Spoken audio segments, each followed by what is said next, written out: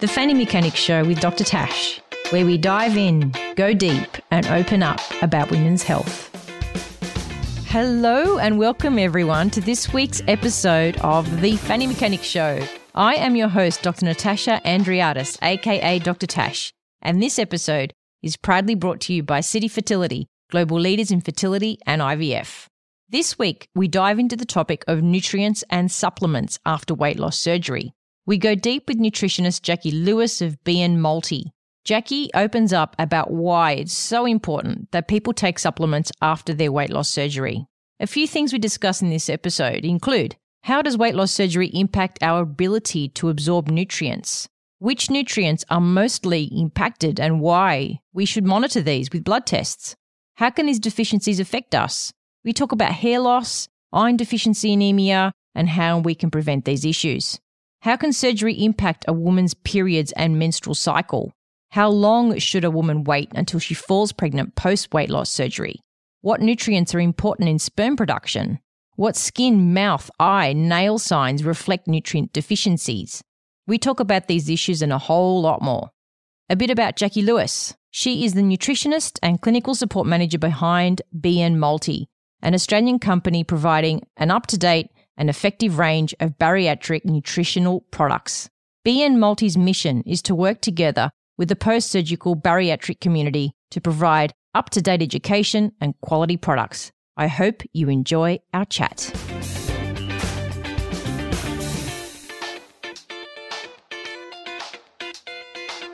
Good morning, Jacqui Lewis. Good morning, Tash. How are you? Well, thank you. Thanks for chatting to us today. Before we, launched into BN Multi, which I'm very curious about, I wanted to get a sense of you, Jacqui Lewis, and what you were doing before you started up BN Multi. In my previous life. In your previous life. In my previous life, I was a massage therapist and I was a personal trainer. So I started from pretty much my first job. I used to work in advertising, and then I was always interested in health and fitness and keeping well. So I lived in Sydney at the time, and I studied massage therapy and did all the personal training and that sort of thing. And then I ran my own business with personal training and massage for about 20 odd years down there. Had a couple of clinics. I had one in Vaucluse and one in Rozelle, and in amongst that, I had my son, and that's kind of what kept that going. Was it was quite flexible and easy to run that around the hours of little ones. And then you did some further study? Yes, I did. I did a Bachelor of Health Science in Nutritional and Dietetic Medicine with Endeavour. Oh, that's a great place to study, I've heard. I enjoyed it. I found it absolutely fascinating, the whole intricate understanding of nutrition and how our bodies work and how health can be optimised through good food and supplementation. So you found a very niche market, the BN Multi. Yeah. Before we talk about BN, what nutrients are impacted by weight loss surgery? I know this is a really big topic. And before I started seeing patients who'd had lots of bariatric surgery, I actually had no real awareness of the fact that these people have to take multis for the rest of their lives. Yeah, that's right. Yeah, tell us more about what nutrients are impacted by this surgery. So, yeah, there's different ways that nutrients are impacted on. One of them is absorption. Obviously, the mechanical changes that the surgery imposes on the digestive tract limit the absorption of B12, calcium, iron, and vitamin D predominantly. They're the ones we see that are affected by malabsorption.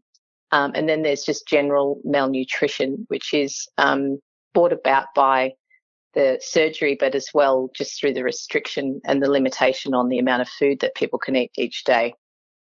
And this happens to all patients who've had bariatric surgery? That's correct, yes. And it is for life. A lot of feedback we get from patients, they tend to understand that it's just a 12-month impact for some reason. And no, it's definitely a lifelong implication of the surgery.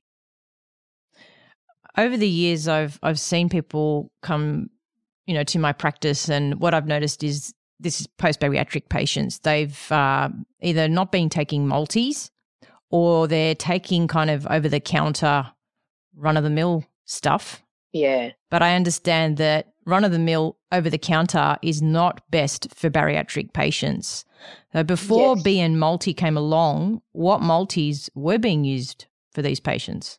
That's exactly right. So before there were certain specific supplementation for weight loss surgery patients, a lot of the dietitians were prescribing things like pregnancy multivitamins and just general multis off the shelf. And then if there were deficiencies, they would kind of have to deal with those in a reactive way. So the patient would take the standard multi and run out of iron and run out of B12 and either end up with iron infusions or B12 injections and all this kind of extra work in catching up on those deficiencies while sort of as they happen rather than prevention. So why is there that gap? I would have thought that dietitians would have been taught more about this at university. What I don't understand that. Yeah, I can tell you I'm not totally clear. Yeah. I think there's a lot of extra learning that needs to be done when you specialise in this particular area. And I think also people generally or practitioners sometimes underestimate the effects of this surgery on the way the body works. So if they're not really studying in that niche area and they have 1 in 10 patients might be a bariatric patient. It's not their specialty. They may just look over things that, most other practitioners who are seeing it all the time get to recognise it. Mm. And obviously there are key areas that their supplements have to cover post-surgery. So you've got bone density, you've got the, blood, energy, immune system, nervous system, muscle tissue. Can you talk more on those specific areas? Yeah, so a lot of those, like the red blood cell formation or healthy blood cells overall, white and red, are very reliant on the B12 and the iron to begin with. So there have been cases that we've seen where nutritional deficiency has reached such a state that particularly B12 is quite dangerous. If a patient has a lot of vomiting and they're not eating enough food, they can become deficient in niacin. And that will present over the long term the same as it does in alcoholics with brain damage, neurological damage. So the B group really govern the healthy nervous system and protect your brain. So when these nutrients do become sort of in that deficient state, there are certainly risks of long-term and sometimes irreversible damage. And how about bone? What part of your supplements are important for bone density in these patients? Yeah. So the way we formulated our supplements, Tash, was based on the ASMBS weight loss surgery guidelines. So they did a study on about 40,000 people who had weight loss surgery, and they tracked their nutritional deficiencies. And from that, they made a recommendation of a daily recommended intake of these nutrients that do fall short after surgery. So what you'll find in our formulation is the extrapolation of that research. So it is like a security blanket to make sure that these problems don't arise over the longer term. So from a bone density point of view, we have calcium in our chewable multivitamins, and we also have our own chewable calcium supplement to go with the capsules. And the vitamin D dosage in our formulation is 1,000 IU. So that's every day. And that's been found to prevent that sort of bone density issues. And calcium is a key nutrient in weight loss. So I didn't know that. Yeah, it's very important to keep up the calcium intake. The reason calcium's not well absorbed is because the surgery leaves the patient with low stomach acid. So essentially, calcium and iron are reliant on acid for absorption. So that's why this ongoing deficiency can take place, because the anatomical changes that take place from the surgery. You mentioned earlier chewable options and capsules. Yeah. Why the difference? I mean, I know some people have Yeah. difficulty swallowing capsules and hence maybe chews it better, but is that because of the restrictive nature of the surgery and people not being able to really physically keep things down? Yeah, the initial, we recommend, and it is recommended for about the first 3 months after surgery, that the patients take a chewable multivitamin. And that's because the body's still healing, and in that period specifically, stomach acid is really scant. So we like to make sure that the body has been able to assimilate those nutrients in the correct part of the digestive tract. So if you pop a capsule in, there's not a guarantee in that early stage of where those nutrients will get delivered. So if the capsule stays intact for too long through the digestive tract, there's an opportunity missed there for absorbing those nutrients. And how about the immune system? What micronutrients are important for our immune system that we need to discuss? That's a key question lately, of course, with everything that's been happening. So overall, making sure your blood cells are forming in a healthy way is the key to maintaining immunity. So when B12 or B group overall are falling short, you can expect that there'll be impacts on the immune system as well. Vitamin C is a big one. There have been cases of scurvy in weight loss surgery patients, which is pretty unheard of in our times. And also iron. So iron deficiency anemia affects about 48% of patients within the first year after surgery. And that also has a massive impact on the immune system overall and mental health. So there's a real balance between pretty much the Bs and the iron and patients' level of anxiety and depression and that sort of thing as well. So it is a really multifaceted and really preventative way of just maintaining that mental and emotional health after surgery as well. And how about zinc? Yeah, zinc's very important for your immune system, isn't it? and for hair. So there are different nutrients that will also affect their hair.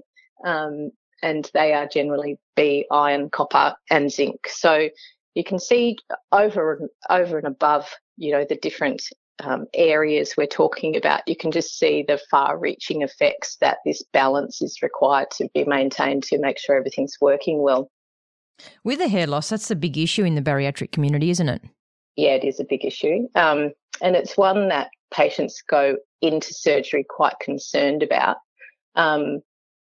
We've got a fantastic article on research into hair loss in the bariatric patient, and it's really shown that the key nutrients for maintaining healthy hair are, again, B12, iron, copper, zinc, and protein. So all of those ducks really need to be in a row to maintain healthy hair production. And when does this hair loss actually occur post-surgery? Well, it can be in the early stages. So the research shows that hair loss in the first 6 months may be expected, and that's just a result of the shock of the surgery and the changes that are going on in the body. But they've said that anything that's presenting in that after 6 month period is attributed to nutritional deficiency. And are there any patients that are a particular risk of that, of hair loss? Yeah. So I think it's affecting more women than it is men, which is interesting. And it would concern more women, I would think. But, guys can be concerned about hair loss too, can't they? Yeah, I think so too. I think it's above the board. I do hear more women discussing it in our groups and in the forums online.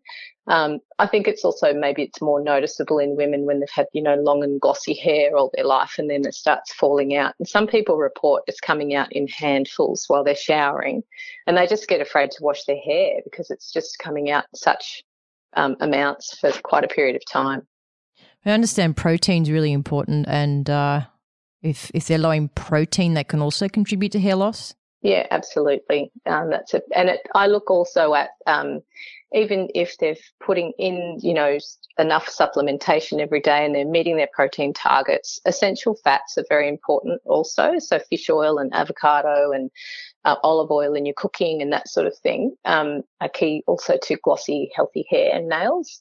But yeah, you're right. It's something that we do hear quite a lot about and it is some of it's preventable. But looking at when that kind of nutritional needs are being met, I look then at malabsorption, so gut health and stimulating a bit more stomach acid to make sure they're really breaking down protein and able to use that processed amino acids from the protein as well. How do you go about stimulating acids in the stomach? We look at enzymatic activity and also, helping the body to form just a little bit more acid. So things like under guidance, I would never recommend anyone tries it on their own. We do use B group vitamins, some zinc, and also in some cases we've seen that apple cider vinegar sometimes helps just to keep that digestive process activated as well. It is something that really should be done with the support of your practitioner. So apple cider vinegar, lots of people take that for various reasons, but specifically for these patients, how do you recommend they take it? You could do a very small dose to start with, always dilute it in some warm water. And we usually recommend that's at the very start of the day, so it's the first thing that goes in. It's also something that I would save for sort of 3 to 6 months after surgery, just to make sure that we're not upsetting anything else. So it is something that, that's why I'm recommending to do it under guidance if you start doing it, because it's can be very fantastic, or it can be quite have some other impacts that you don't want. I noticed on your website that you've got a product. It's a protein water. Is that right? Yes, that's correct. Yes. Can you I found that interesting to see, because I've taken lots of protein over the years with running, etc. But I've never noticed a protein water on the market. Yeah, it is an interesting product, and the beauty of that, I think, is at the very beginning when patients come home from hospital, they've got to meet their protein needs. They need to take enough liquid, but they can't eat anything solid. So it's a really, in that period of time, it's actually a really good way of getting in the protein as well as hydration at the same time. And the other one that's very popular is the tasteless collagen powder. And that's really popular because it's just so versatile. It's completely tasteless and completely soluble. So you can add sort of 10 or 20 grams of protein to a glass of water if that's what you need to do. Quite often I put it in tea and coffee, and just if I've had a busy day and haven't sort of met my protein needs, that's where it goes for me. It's got a lot of benefits for the gut and the skin and that sort of thing as well. So all round, I think that's it's a very popular product for that reason. The collagen? Yeah. The other thing is blood tests. So these patients obviously are fully worked up before they have this surgery, so they've had numerous blood tests before surgery. Yeah. Then following surgery, what should they be doing regarding blood tests? Yeah, it's important to remember that it is for life, these regular blood tests. Initially, I think the first 12 months is that period of time where patients are taken into care and they're closely monitored. And I get the feeling that maybe that's why at the end of the 12 months, a lot of them are under the impression that they're kind of off the hook for blood tests and regular appointments with dietitians and that sort of thing. And maybe they don't need their multivitamin anymore, but that's actually when they start to really need to take responsibility of their own, and follow up on blood tests initially every 3 months and then every 6 months, forever, to make sure that everything's tracking along. And that's a more preventative approach to health. I think it's something that we're not necessarily all familiar with as we're growing up. Let's get your blood tests done so that we can make sure everything's going to be okay in the next 6 months. So it is a new kind of concept for a lot of patients. but it helps your practitioners to see whether anything's changing.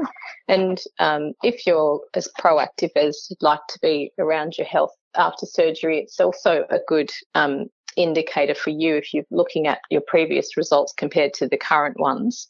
We've got a fantastic guide on our website that has a really comprehensive list of what they're looking for and the reasons why that needs to be checked on a regular basis as well. I've seen that, and I've incorporated that into my history taking for patients. So brilliant. very useful, because the scary thing is that I will see couples or women who are wanting to get pregnant after bariatric surgery and they're not on any supplements. Wow. And knowing this kind of freaks me out a little bit, because I realize how important it is for us to actually do these blood tests, because they're growing a baby. That's right. And the fact that the routine run-of-the-mill pregnancy multivitamin is just not going to cut it. No. It says a lot. So if I was to see a woman who fell pregnant within a year of having had surgery, because we know that's not generally encouraged. We generally recommend, well, I know that you guys recommend 12 to 18 months post-surgery. So if she was to see me and she is not on a multivitamin when she's fallen pregnant, what should I do for that woman? Yeah, great question. Thank you. It's, looking at doing that comprehensive set of nutritional bloods, and also looking at what that woman's demands will be in the next 9 months. So anything that's in shortfall in the pregnant mother's body will be sacrificed at the expense of the child's development. So it may or may not affect the development of the baby, but will definitely have far-reaching effects on the recovery and vitality of the pregnant woman who's trying to give up everything she has to give life to this other child. So there are certainly different levels of supplementation that need to be incorporated, and just a really close monitoring, I think, of pregnant women who've had surgery. And I don't know if that's estimated enough. I don't know if it's highlighted enough that your needs and demands goes up exponentially during pregnancy, and you're flat out meeting your own needs after surgery. That how would you, unless you've really got a robust diet and supplementation regime, I'm just not sure how it would come off. And we have seen some women who've gotten sort of halfway through a pregnancy and the baby's been failure to thrive in utero because of the nutritional deficiencies that are there for her at that time. And a lot of these women do actually go through the surgery so that they can lose enough weight to then be able to conceive, to either, resume normal ovulation or to enable them to have IVF treatment if they need it. Absolutely. How about for the men? So say a couple comes along, they've both had bariatric surgery, he has a low semen analysis. How do we approach the man? Same way? Same way. And looking at the nutrients that help to make the male reproductive system work. So zinc, B group, specifically zinc and B group, help to form testosterone, and the Bs make a lot of the hormones in the body as well as the neurotransmitters for the brain. So there's a lot of reliance on that kind of iron, B group, zinc for the men specifically as well. But it's exactly right. I think we look at the woman's body who's, designated driver for that period of time and forget about what it takes to make, a man remain fertile and even to produce healthy, robust sperm that's going to create a healthy baby. And how about iron deficiency and weight loss surgery? Can you talk more on that? Because that's very common, as you mentioned earlier, but given the fact that so many women have periods every month, and then a lot of them are iron deficient because their periods are so heavy, and when women are overweight, they tend to have heavier periods. Absolutely. Can you talk more on that? Picture? Yeah, of course. I see a lot of what we refer to as estrogen dominance in the women in this community, and a lot of the reasons that obesity exists in that platform is that there's that endocrine dysregulation and an over presence of estrogen. So a lot of that polycystic ovarian syndrome, endometriosis, weird and wacky periods and cycles. So there are a lot of women who are heavy bleeding, and also soon after the surgery, while they're really losing weight at a rapid rate, there's excess estrogen that gets stored in fat cells. So they start dumping that into an already overloaded, inflamed and high estrogen environment. So the periods can really go quite crazy for that first, sometimes about 3 to 6 months. A lot of women report that they haven't had a period for like 2 years beforehand, and then slowly they're starting to lose weight. And then one day it's just an extremely surprising result. So the blood loss can very quickly lead to iron deficiency as well, which has all other effects on thyroid regulation and energy production and anxiety and sleep. And overall, we do see women who've really reached that kind of end stage of iron deficiency, and they're really not sure what it is. And obviously timing of taking these supplements. So my understanding with iron is that if you are going to take a supplement, it should be not close to caffeine and absolutely. Yeah. So do you give specific instructions around when to take these supplements? Yeah, we do. And it's pretty much just as you said, it's making sure they're not taking iron with caffeine. The other thing to remember with the multis is that particularly in a underactive or a slow and sluggish digestive system, which a lot of surgery patients might have, or that low stomach acid environment, if you put in a nice big dose of iron and multivitamin into an empty stomach that's just not ready for digestion, that's when they'll start to feel that nausea.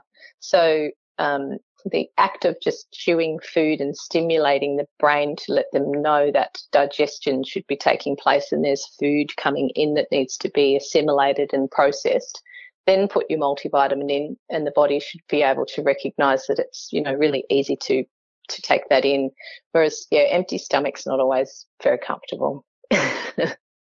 And in terms of your supplements, patients who are appropriate for them, what I mean by that is I see a lot of patients, women with hair loss, but they're not bariatric patients. Yeah. And having seen what you guys offer in regards to hair loss, it makes me think, okay, should I be recommending BN multis in my patients, but who are not bariatric? However, I understand that might not be a good thing to do, and correct me if I'm wrong, because these supplements have high doses of certain micronutrients and that might not be appropriate for everyone. I think, Tash, if you are seeing patients who are presenting with that same picture, so I see our supplement would be a great application for celiac disease, malabsorptive conditions like esophageal cancer and that sort of thing, or in the elderly when their sort of gastric secretions are much lower, these nutrients will become key to deficiency as well. For someone who's under your care who's showing signs of similar, malabsorption or malnutrition, you could, because you're monitoring them and checking their bloods on a regular basis, it is something that if the markers are there in your patient, they've got vitamin B deficiencies and their iron is low and that sort of stuff, of course, that would be an application in that period of time, and always based on the blood test results as well. And also clinically, I think that's important, isn't it? Looking at people's nails, tongues, skin. Do you do that much in your practice? Because I have to say, I think in general specialty medicine, I'm not talking about GP land where I'm sure the GPs do this all the time, but in the land of the specialists like myself, I think that's overlooked, and people tend to look too much at the blood test, which, might not always be an accurate measure in that point in time. But can you talk to us on skin, for example, and looking at someone's skin, what deficiency we could, understand could be occurring? There are different, some people report like an itchy rash or itchy prickly skin, and that can just be all over, and it may come with a redness, or it might just be a really irritating, itchy feeling. And that can be linked to iron deficiency and also B12. Another factor in there for skin is vitamin A. So, when you see someone who's got that kind of bumpy, kind of rough skin on the back of their arms. Mm. We look at that as a marker for perhaps a vitamin A deficiency as well. And that's a key nutrient in weight loss surgery. They're coming up with a lot of, particularly bypass. The fat-soluble vitamins are affected by that procedure. But they are seeing, the dietitians are seeing and reporting back to us that there is quite a lot of vitamin A deficiency in this group as well. And that's one of the tests that you assess, isn't it, vitamin A? Yeah. Yep. It's a good one. Some women are experiencing night blindness like we used to do in the 1950s because their vitamin A is too low. So the other thing I see with that is that, yes, there's a mechanical change to the digestion, but a lot of patients are subscribing to quite a low-fat diet. And so on top of malabsorption and no fat, they've just got no vehicle to absorb A, D, E and K. So always the other reason we take a multi with a meal is that there would be some fat present to help those fat-soluble vitamins get shuttled into the body well. Yeah, I always think of the acronym ADEC. Check your ADEC, A-D-E-K. Absolutely. Night blindness. So what does that mean? What, suddenly they can't drive at night or things are not clear at night? How does someone know that they've got night blindness? It is exactly that. It's like if you turn the light off and you're going between the bathroom and the bedroom and you just simply cannot see that. Or it's also the way that your body responds to light change. So if you come from really bright environment outside to going inside and you have trouble with that adaptation to different light, that can also be linked. There's a community of women in Nepal that I saw a big, they were covering, and they grow vegetables and that's what they sell to make their money. So they were keeping the root vegetables for themselves to eat and their families, but selling the green leafy vegetables because they're more lucrative. So then these poor women were just living on root vegetables and becoming vitamin A deficient. So I saw footage of them and their kids would have to lead them around in the dark to help them to cook dinner, and they just literally could not see. And there's a doctor over there who's a big player in a great program that goes around to these women and gives them vitamin A supplements. And it is literally an overnight process between being night blind and being able to see once he gives them the correct dosage. It's just incredible. It's interesting how they made that connection, like who actually made that connection between their symptoms and vitamin A. Yeah, exactly. I think it just takes that sort of Western eye to see what's going on, because a lot of those things in those far-reaching countries are just accepted, aren't they? It's like, now I can see and now I can't see. And that they must just think that that's quite a normal process. But the other thing is that they have multiple pregnancies that also deplete their vitamin A. So they've got all these little ones they're trying to feed and they can't see because they've had little ones. Wow. And how about cracks in the corner of your mouth? What deficiency could that represent? It's the B group and iron usually.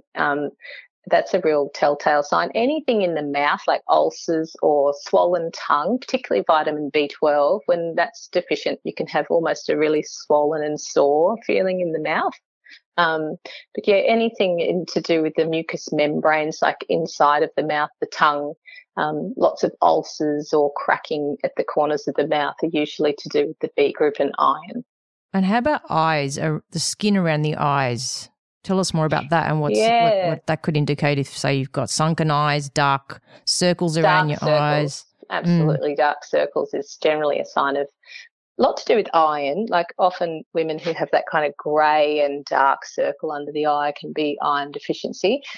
To confirm that, a lot of the time I'll look at pull the eyelid down and have a look at the colour of the mucous membranes inside, and it should be quite a nice fleshy red. And often with an iron deficiency, that'll be kind of a pale whitey pinky red. So, yeah, the other thing with under the eyes, if they're puffy and dark, that can be to do with a bit of a stagnation in like digestion and liver function and that sort of thing as well. Good old LFTs. I'm sure that's part of the panel, isn't it? Liver function tests. You could tell a lot from transaminases and when they're elevated. We know what you've been doing. How about the hands and the nails? Yeah, so nails are also a real sign of healthy bodily function, basically. I always talk to patients who are discussing these things, and if they're talking about their hair is horrible and their nails are horrible, I refer to those as nice things to have. Like, it's really nice to have nails and nice to have hair. But it tells us that the nutrients that are needed to make those beautiful nails and that lovely hair are busy doing other things just to keep you going. So it's they're the need to have. So those nutrients that make healthy nails and healthy hair are either in low supply and they're nowhere, or they're in low supply and they're busy, keeping your brain functioning or maybe helping your liver to keep going. So that's a real sign that there's something that's not right. Different signs in the nails will show us different things, and they're not a definite diagnosis, but they also help us to kind of look down the correct path. So spots on the nails can be linked to like calcium and zinc deficiency, little white spots underneath that aren't from, knocking your hand on something. Very rigid or tough nails that are quite bumpy and coarse, to do with calcium and protein absorption. And then you've got like flat kind of spooning, we call it spooning nails, where they're not that nice rounded shape. They're actually like a convex or like a bumpy, ridgy look to them. That's to do with iron deficiency as well. So there's a lot we look at, and even when you press on your nail, you can look at how quickly that nail returns back to its normal colour, and that's also a good sign of healthy circulation and healthy blood and healthy iron supply and B12 and that sort of thing as well. And how about magnesium, my favourite supplement? I love magnesium, don't you? Numero uno.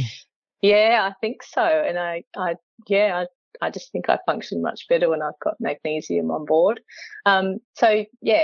Magnesium's a key in a whole lot of different reactions. Up to 300 different enzymatic reactions in the body rely on magnesium. So prevalent for the nervous system. If you're feeling you're extra stressed, or you're not sleeping very well, or you've got a bit of anxiety, magnesium will certainly help with that.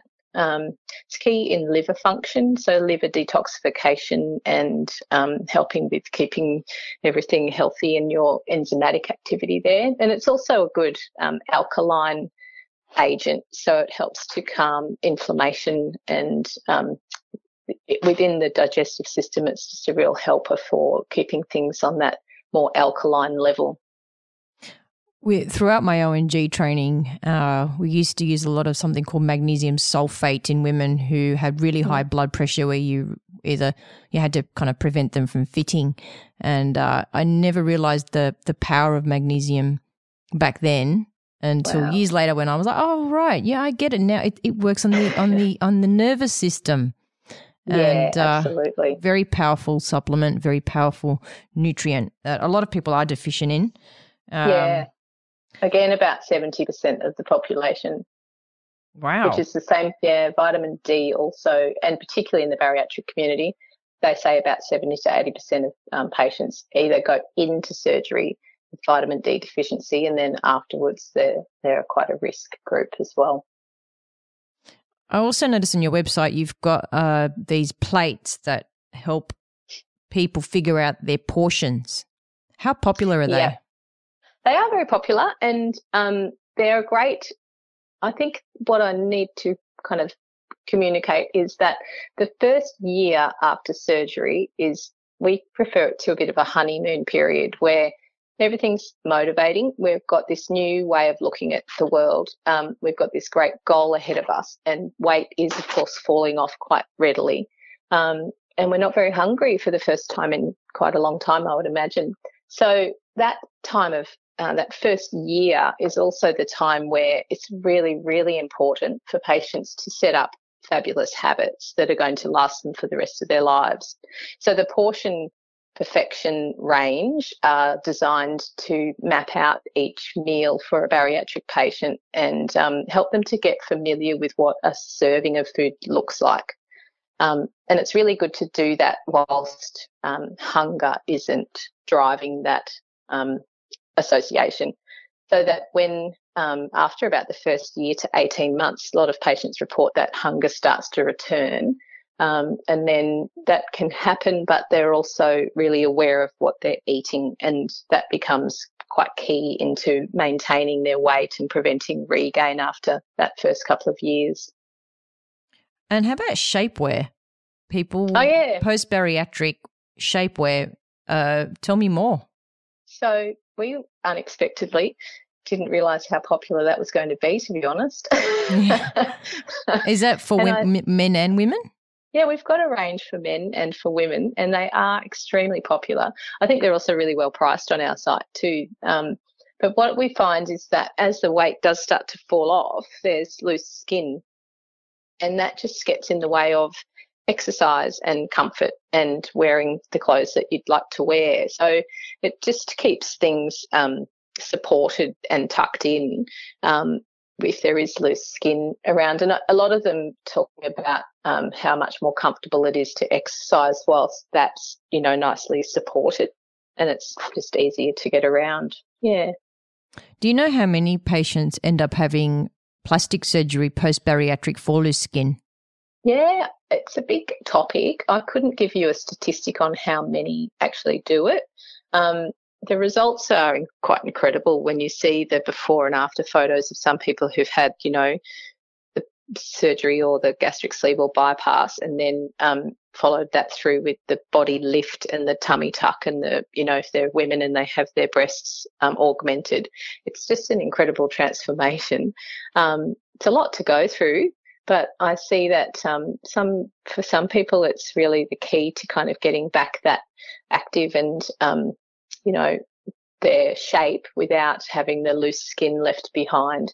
So I don't know, to be honest, how many people actually have that done, but I do see that it is very widely talked about. I wonder if it's price that's the prohibitor, and just downtime and that sort of thing as well. But the results are fantastic. Yeah, I'm doing an up-and-coming podcast episode with a colleague of mine who I went to uni with, who is a plastic surgeon, and she does these operations post-bariatric. So that episode will be out in, I'd say, in a couple of months. So stay tuned, people. Yeah, stay tuned. Stay tuned. That'll be a really good one. That's a great subject to cover. There are a lot of questions in our groups about, the community are discussing who they had their surgery with and what the outcomes were and what the downtime was and that sort of thing. One thing I will say about that is that nutritional sufficiency, or the best health you can be in when you're having any kind of surgery, will be the key to your recovery and things going well after that surgery as well. I have heard a few stories of very slow wound healing. And if you think what it takes for the body to recover from a surgery like that, we need lots of collagen and vitamin C, and all the B group need to be on board to bring about that really healthy, robust constitution to help that process take place. So do bariatric patients use your supplements before surgery as well? Some can do, and we do get that question asked quite a bit. Like they are excited about finally being able to, take this massive step into putting their best foot forward from a health perspective. Before surgery, for a month or two, it certainly wouldn't hurt anyone, I wouldn't think. But again, it should be based on that patient's blood testing results to see that we're not kind of putting something in that's going to build up and cause problems. But you will find that generally patients who are going into this surgery will have those key nutrients that are in our products that are quite deficient. So, and that's again just due to malabsorption. You wouldn't think about a weight loss surgery prospect would be malnourished, but due to the kind of disruption in their microbiome and the inflammation that obesity presents with, malabsorption is actually a risk factor as well, because the digestive system is just not very happy. And you've got a podcast channel, don't you? That you talk more on all of this stuff. Yeah, tell us more about your podcast channel. So that's my new baby. actually. And we have a new website for that one. It's called the Australian Weight Loss Surgery Podcast, or awlspodcast.com. And yeah, I've started a series of everything from what is bariatric surgery, where I interviewed one of the surgeons on that one, and everything from what it is to what it does to what to expect. And then we're talking a lot about, and that's kind of where I really like to spend my time, is also exploring the psychological transition that needs to take place to make that surgery successful. So a couple of my podcasts are around, I spent some time with Glenn McIntosh from the, I never remember the name of the weight management psychology group. And he was the psychologist on The Biggest Loser. And he also has an amazing practice in Brisbane that takes care of a lot of the weight loss surgery community as well from a psychological perspective. So yeah, we're just slowly exploring all different aspects of the surgery and the outcomes. This week I'll interview one of our great successful patients and talk about his journey. And I've also talked to Lexi Crouch, who is an advocate for the Butterfly Foundation for Eating Disorders. And we've talked about her journey through anorexia and bulimia and all the way to healing. So it's pretty exciting. I'm really enjoying it. Yeah, some of your episodes with Glenn McIntosh were fantastic. Everyone loved his, and we did it at the start of that kind of isolation period where everyone was really, the apple cart was totally set on its head. So they were really well received, and he did some work in our group as well, and we're always in close contact with his kind of community as well. I think that's, for me, I think that is the key, is making sure that patients really explore that psychological understanding of food and their relationship with that, and then their relationships, after surgery and that sort of thing also can change. So it's good to be prepared. Yeah, and psychological review should go hand in hand with review by a surgeon and a dietitian. It should be a multidisciplinary team effort, shouldn't it? Oh, absolutely. I totally agree with that. I think I always say, there's 100 things that lead you to being in this, morbidly obese state. It's not just eat less and move more. And I think just one, it needs to be that really multifaceted approach to getting that, every area should be well explored and well supported after surgery for sure. Yeah, I reached out to Glenn McIntosh after someone was telling me about him. I can't remember. I'm not sure if it was you, but I then looked on his website. Then I sent him an email and connected with him, and he sent me his Thin Sanity book. Oh, yeah, I love that book. We've got that on our website too, yeah. He's just got he's the most positive man you'll ever talk to, I think. He's super happy, isn't he? Yeah, he's absolutely delightful. Yeah. Which is brilliant, yeah. And how else may people connect with you, Jacqui, at BN Multi? They can find me at the weightlosssurgerypodcast.com or Australian Weight Loss Surgery Podcast.com. On the BN Multi website, we have all of our contact details at www.bnmulti.com or direct email to support@bnmulti.com. Fabulous. We also have a great, fantastic Facebook group called BN Bariatric, and that's the group I manage. In that, every week we have question time with me. So patients who've got questions or concerns, or they're losing weight, they're not losing weight, or they're not hungry, or they're whatever, they put the questions in the group at the top of the page, and each week I answer those in a live event in the group every week. And they're all on the podcast website as well. So all the different questions that are quite prevalent in that kind of community are answered and accessible on the podcast website too. So could people join that group if they're thinking about bariatric surgery? Yeah, I think it's a good group to be in if you're thinking about it. I see a lot of the other groups that have got lots of, it seems to be a bit of a dumping ground for, the horror stories. And I think they're quite few and far between comparative to the people who really turn their lives around and find health for the first time. So I think in our group, because it's closely moderated and it's all evidence-based, and I'm in there 2 or 3 times a day, we don't really get that negative kind of vibe coming through. Lots of education, lots of great recipes, and the community are actually really interactive, and they're, very positive, and I just think it's really fabulous little space. I'm really proud of it. Good on you for starting that. That's really Thank good. you. I mean, 2 to 3 times a day to have to check that, and that's a lot of work. So good on you. Work. Yeah, thank you very much. I have a great team behind me too, so they make things look pretty beautiful, and really all I do is produce the words, and they come back looking like fabulous little posts with, very intriguing things to have a look at. Yeah.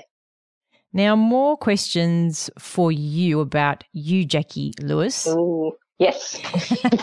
This is one of my favourite parts of my podcasting. Is actually, asking people questions about them. Yeah. Which people have been your biggest inspirations in your life? Wow, that's one to have a look at. I am a very wide reader. I think I really had to think about what I was bringing. So I guess it's a tricky question you've asked me. I'm having to think a bit here. So when I was in my mid-20s, I think I had this kind of moment where I wasn't terribly happy with the way things were going, and I really needed to explore the psychological aspects of my world. So that took me on my own kind of journey, and I think a lot of the inspiration I've drawn for, striving to be a better human, a healthy human and a balanced human have all come from that kind of background for me. And I got a lot of that from reading maybe Wayne Dyer's work. Yeah, I loved his work. I kind of went down the Hay House pathway for a little while. Stephanie Bowdish, she was something that I'm trying to think. Can't find her book on my shelf here. Intimacy and Solitude. And also I read some work of Pia Melody. She did a lot of books on codependence and addiction and all sorts of things. And I think that's where I draw my need to explore that psychological side of overeating and addiction and that sort of thing in our community. I think that's where I'm coming from with that, is that it's not talked about enough. So any specific people you've been inspired by? Wayne Dyer, so all these authors, you've been inspired by these authors? Yeah, I think so. I've just kind of gone along the path. Dalai Lama was a bit of a favourite for a while because I just love his humour and his humble kind of compassionate approach to life. I think he's got a lot to offer. And then, I think just an abundance of those, you pick up one book and it leads you to another book that has that, just another, I guess, without sounding cliche, another round off the onion, another taking the layers off as you go along. Yeah. Yeah, Louise Hay of Hay House was pretty amazing. And I was bummed because I was planning to see Wayne Dyer with my sister. And then he passed away. Yeah, that was a sad day, wasn't it? Yeah. I saw Carolyn Mice. She spoke in Brisbane just before the COVID hit, and I did a lunch with her, and that was pretty fascinating too. So I draw a lot of that from the spiritual side, although I've found since I've done my degree, I'm a lot more black and white about things, and I've kind of lost that connection somewhat. So it's something to explore again as well. And how about songs that make you happy? I love U2. I absolutely, if anything, when I'm looking at listening to music and I can't think what to listen to, I'll just ask Google for more U2. And I think it takes me back to my 20s when it was so easy and fun and there was no responsibility, was there? Yeah, I mentioned in a podcast that I did previously with a colleague of mine his favourite group was U2. They were my very first concert in 89, oh, really? I think, at the Sydney Entertainment Centre. Oh, you never forget that. And we saw them this year, February, I think they were up here. And I hadn't listened to their music for ages, and I turned up at the concert and I was like, you've just still got this. And Coldplay, I just love him. He's the same. He's just a great human who sings a few songs, Chris Martin. Yeah, I love him. And he's pretty cool. Spunky. Yeah. He recently was on a Prince tribute show, singing a Prince song, and I thought, well, anyone who likes Prince is on my list of good people. Yeah, get that, and yes, get my tick of approval for that for sure. Showing our age here, aren't we? Your dream collaboration, do you have one? And it may even come off because flukish. It wasn't a dream, but it is now. So Sandra Cabot, the liver cleansing doctor. Yes. She always worked just down in Double Bay, which I was in Vaucluse, and I just really admired her work, and I always used her liver tone tablets and just had a real connection to that. And a few of my massage patients used to see her, and they were always blown away with what she did. And recently I wanted to stock her books on our website. So I thought I would be sending off a generic email to a generic customer service girl who'd, send us back a response. And I got this email back from Sandra Cabot, and I was like, oh, my God, in my inbox. So I thought it was a good opportunity to talk to her about what we were doing. And so we'll do some podcasts in the near future too. It's kind of been put on hold because of the COVID situation. But that was a bit of a moment for me where I was like, I'm going to get to talk to Sandra Cabot in a professional kind of connection. It's pretty, it does feel like that I've come a long way in that regard. And I'm pretty proud of that too, to be honest. It took me a long time to find my place with further education and really doing something that I'm completely passionate about. So I think, moments like this with you, Tash, and Dr. Sandra Cabot, I think I'm doing all right. Well, I think Sandra Cabot now, hey, I mean, I think I've got all of her books. Yeah. I love her books. They're so easy to read. They're nice and thin and easy to put in your bag. These are all the things that I take into account when I buy a book.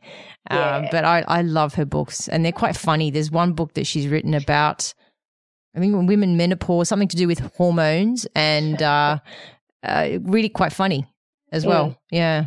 No, I think she's been around for such a long time, and I love it that someone from the mainstream has really embraced the medicinal side of nutrition and has fully explored that, and just has an amazing kind of support for people in that field. And it's just, we also feel quite recognised by that too, which is great. Yeah. Her liver cleansing diet book was huge, wasn't it? A bestseller.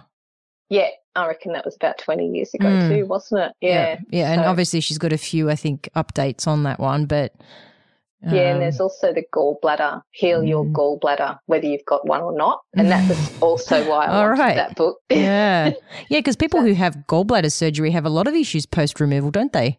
Absolutely. And also a lot of patients will find that they have their gastric sleeve or bypass, and then about 6 months later they need their gallbladder removed. So it's one of those things that just with the change in those, again, the gastric secretions and that sort of stuff, the gallbladder takes a real hit, and processing all the, junk from the system as the weight falls off. Yeah. So I think I'll have to have you back on the show for a gallbladder episode. Put that down. Research. Let's talk gallbladders. Yeah. I could ask you now, but no, let's save it for another episode. Sounds great. And my last question to you is top tips for keeping weight under control post bariatric surgery as you see it. Zip it. No, I'm joking. If only it was that easy, hey? I know. Wouldn't it be good? I think it's, like I said before, is portion control and getting a real understanding of what a plate of food looks like. When you look at the size of the portion plate, it's actually the size our dinner plates used to be in the 1950s. So even at home, if you're a weight loss surgery patient or not, I often eat my dinner off the side plate. And it stops me filling that up, those big, beautiful, round, white plates. It stops me filling that with too much food. So I think it's looking at, we've just got this portion distortion, for want of a better word. Everywhere we go, we're told that bigger is better, and would you like something else with that? And we're, introduced to these massive portions at restaurants and that sort of thing. And we really need to peel back to what is a serving. And I think once you've got that visual idea of that, it's something that your body will just fall into place with. Have you read the book Gastronomy? Excuse me, I'm sneezing. No, I haven't actually. Who wrote that one, Tash? I can't remember, but it's a really big book, and I took it with me to America when I went there for a trip a few years ago. But it's such a great book, but it talks about the psychology of food. Even and the reason why I bring it up is because you mentioned plate, and in that book it talks about even the color of the plate, the size of the plate, the shape of the plate. The pattern of color on a plate will change how much people want to eat or eat. Isn't that interesting? Yeah, and I think white. Well, I have to maybe fact check this, but white. If people eat off a white plate, they're less likely to eat more. I'll have to check that one. But gastronomy. Yeah, I'll have to have a look into that. You're right, and you look at how clever our world of marketing and being sold to is, and they would do the research into what makes you eat more and encourage that because that sells food. So we have to outsmart all these, placement of products that are on the supermarket shelf in front of our eyes as opposed to what's down on the bottom shelf, and really start to look at who's talking to me. Is it me making the decisions around my food, or am I just being sold everywhere I go? Am I just picking up, what looks like I would want to eat it? I always talk about labeling of any food and talk about marketing on the front and facts on the back. So encouraging patients to get really savvy about how to read a nutritional panel on a food so they know whether they say yes or no to it, rather than, this one's, even some of them that say real fruit juice, there only needs to be 2% juice in that product for them to say real fruit juice. So we have to be very careful about what we're doing. Yeah, that's a big one, reading labels. Yeah. I have to say a lot of doctors probably don't even know how to do that properly. No, I think you're right. I don't remember getting taught that at med school. Absolutely no way. No. No, not nutrition. That's, one thing I find is that also encouraging patients to get their nutritional information from someone who's doing nutrition. Looking at who do they need at some certain specific time? Do you need a nutritionist? Do you need your dietitian? Do you need your GP? Do you need your surgeon? But looking at what specialty areas those people are trained in, and really making sure you're asking the right questions of the right professional as well. Yeah, because you can't know everything, can you? No, I'd like to think so, but no. And that's why resources are good, and knowing a lot about different people, what they do, and what good books and articles there are out there to share. So thank you very much for sharing your knowledge today, Jacqui. Thank you for having me. It's been wonderful, and it's a great opportunity to share our message. So thanks for the invitation. Thank you. And gallbladder is calling you back. Gallbladder. I'll flag that gallbladder. See you later. Thanks, Tash. Bye. Lovely. Bye. Thanks. Bye. I hope you've enjoyed this episode with Jacqui Lewis and that it's been informative for you. Share this episode with someone if you think it will help them. Please subscribe to the Fanny Mechanic channel, and if you haven't already, hop over and give the show a fantastic rating. Shoot me a message on Instagram, Dr. Tash Fanny Mechanic, and join the Fanny Mechanic podcast group on Facebook. Let me know of any topics you'd like to hear, cool people like an interview, or books to read. Until next time, stay fanny-tabulous.